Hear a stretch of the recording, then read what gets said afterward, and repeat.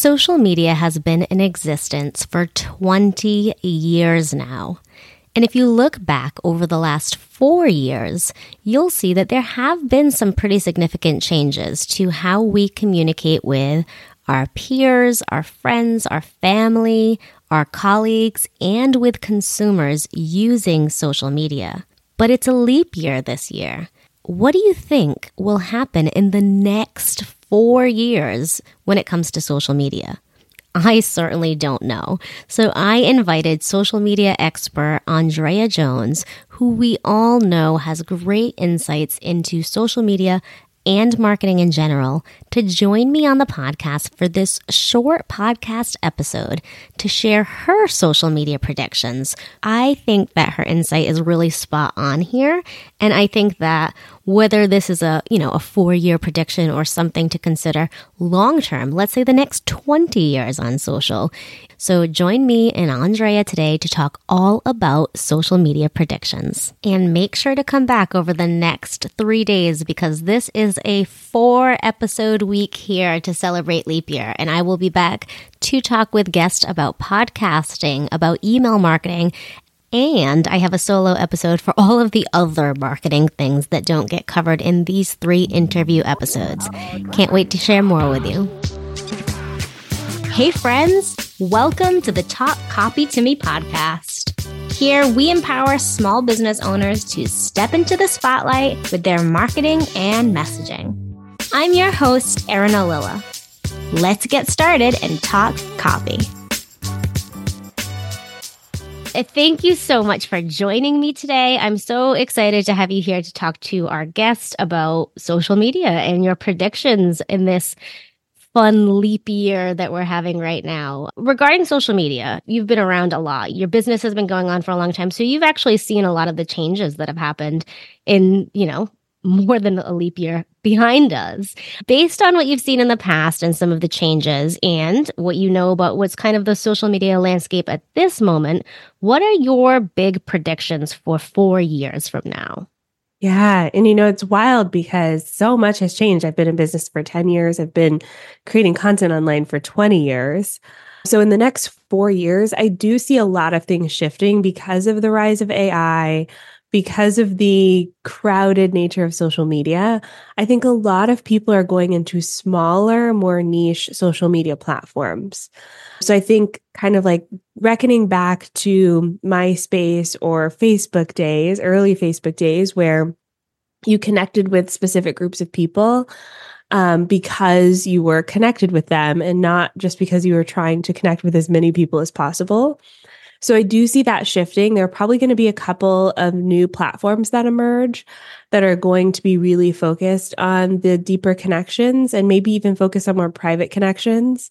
For instance, Snapchat still is alive and kicking, especially with the younger generation, because it isn't a broadcast channel. It's about connecting with the people that you already know or people that you're interested in. There's no discovery engine for finding new people. So I think in 4 years, we'll see even more of those private, smaller groups of platforms or people and kind of spread across various platforms. Yeah, it's so funny. I just thought of this when you started talking, but it's actually 20 years since Facebook launched this month, which is so wild to me, right? Like part of me feels like, because I was there when Facebook launched, because I'm an old lady, and part of me feels like it's been forever since those early days of needing a college, EDU email address to sign up for Facebook. But then the other part of me doesn't. The other part of me feels like, how could 20 years have gone by in this amount of time? But when you look at the past 20 years, just from this lens of looking forward, if you look at the past 20 years, like you said, new platforms emerged, right? They all had their different needs. And yet so much didn't change, right? Yeah, it's so fascinating to see how much and how little has changed. I remember those early days of Facebook as well. I was just graduating from high school at the time. So I was eagerly waiting to get my .edu. And then the second I got it, they were like, it's open for everybody. And I was like, wait. Well, what about me? I just got this email address. Yeah.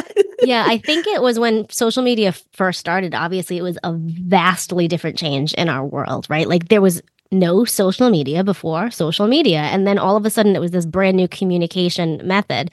And that itself was a ginormous change. But I think that how we communicate and what we've learned on social media, like whether we're a business and we're talking to our clients, whether we're consuming news or like live action things, that's kind of just stayed about the same. So I think that the idea of looking forward and seeing ways that social media can bring us into a smaller audience is something that, especially as business owners, we should be thinking about. How does that affect our business? How does that affect who we talk to and how we talk to them, right? Because social media is one way to put out content. It's a method. It's not so much an approach. It's just a platform in order to share these thoughts and feelings and advertisements and all these things that we have. So I think that if you're listening, especially if you're a business owner, consider that. If social media adjusts, how do I pivot? How do I change my approach to talk to the right people, a smaller group of people, the people who need to hear my message?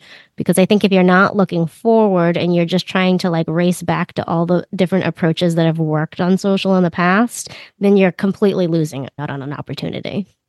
Yeah, I think the kind of bubble is bursting, so to speak, not to be super dramatic, but No. Yeah. we had the glory days of social media. And now, frankly, we're back to like being real people. You remember before social media, how we used to like talk to our Yes. neighbor, Yeah. like the basics of communication now have been amplified because of the internet, Yeah. obviously. But I don't think we'll see the massive viralities, the huge like cultural shifts and changes that have come with social media.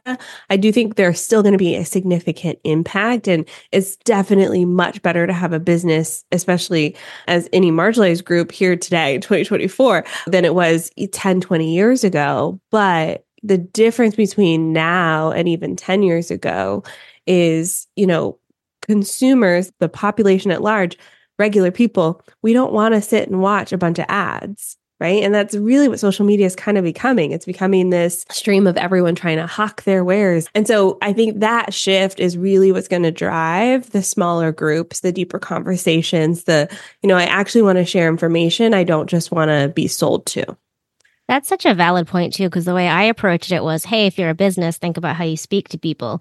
But I also think it's what you said is really the key to it is, hey, if you're a business, listen to what's happening with your audience, listening to their sentiments, their feelings. So you're right. Consumers as a whole are just too frustrated with social media and the media in general, right? Because every time they turn on their TV, Netflix says, oh, we're increasing our subscription price, or Amazon's throwing in ads, right? You go on social media and the same thing happens, but at a scale now, because it's not just the mattress store down the street that's selling advertisements to them. It's their friend who has a business. It's their peer who has business. So yes, you should consider how you are going to approach content and social sharing, but I think you should really focus on thinking about the consumer and their experience, because that will kind of give you way more of an insight to not what you need to share as a business because of your business's story or your mission or your goals or your sales goals, but from how people can hear you best. Because we all know we don't want to have a megaphone just shouting out on social media. We want to build like a handshake, to introduce ourselves, to like draw people in. And I think that you're really smart by saying it. That's the deeper conversations, smaller groups, and things like that. So, based on all of this, what's your approach? What do you think when I check in with you 4 years from now and I'm like, hey, what did you do? Do you have any big goals? Anything that you're trying to focus on or not focus on for the next 4 years?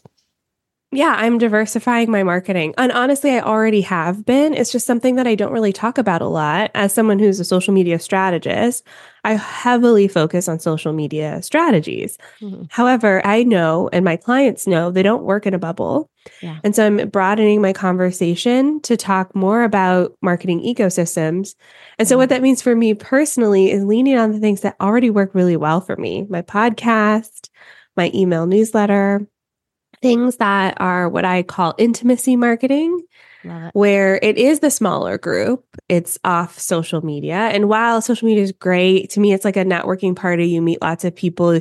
You're like, oh, you don't know so-and-so? You should know so-and-so. Meet them. And I'm like, this is fantastic. Yeah. And if I want to have a deeper conversation with someone, I'm probably going to go grab coffee with them. And that's how I feel like that intimacy marketing space is. And so I see myself leading even more into that. And then taking my social relationships IRL in real life. I think there's something happened when the global pandemonium situation where it just amplified the craving for in person. Yeah. And so not only will I host my own events, but I will go to other events. And I think it's like, it's not all about what's on the internet anymore. I don't know if it ever was, but that has been like underlined and highlighted for me. So what am I changing? It's actually diversifying and not focusing so much on social media. Yeah. And I think that's a great lesson for everyone, right? One thing I hear about all the time is like if Instagram goes down for a couple hours, right? What do we hear? Oh, you need to get people on your email list. You need to build something off platform.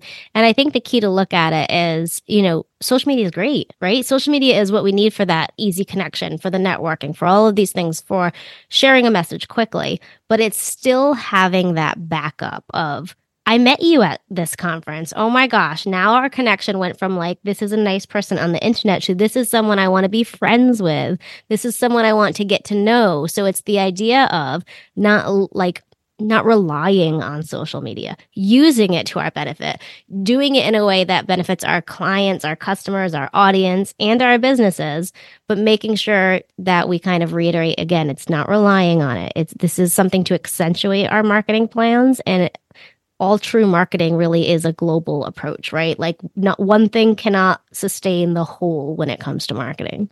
Yes, 100%. And I think that there's been a lot of emphasis put on platforms like, make 6 figures on Instagram. And the person who's teaching it has only done that by teaching Instagram, which is always like some sort of weird been on loop. Instagram for a short period of time. Yeah, right? It's always wild. But I think there's just so much nuance to being an online business owner and marketing a business online that I want to just dive deeper into the nuance of it all instead of staying surface level, which, it's a harder conversation, but it's the one that I'm interested in having.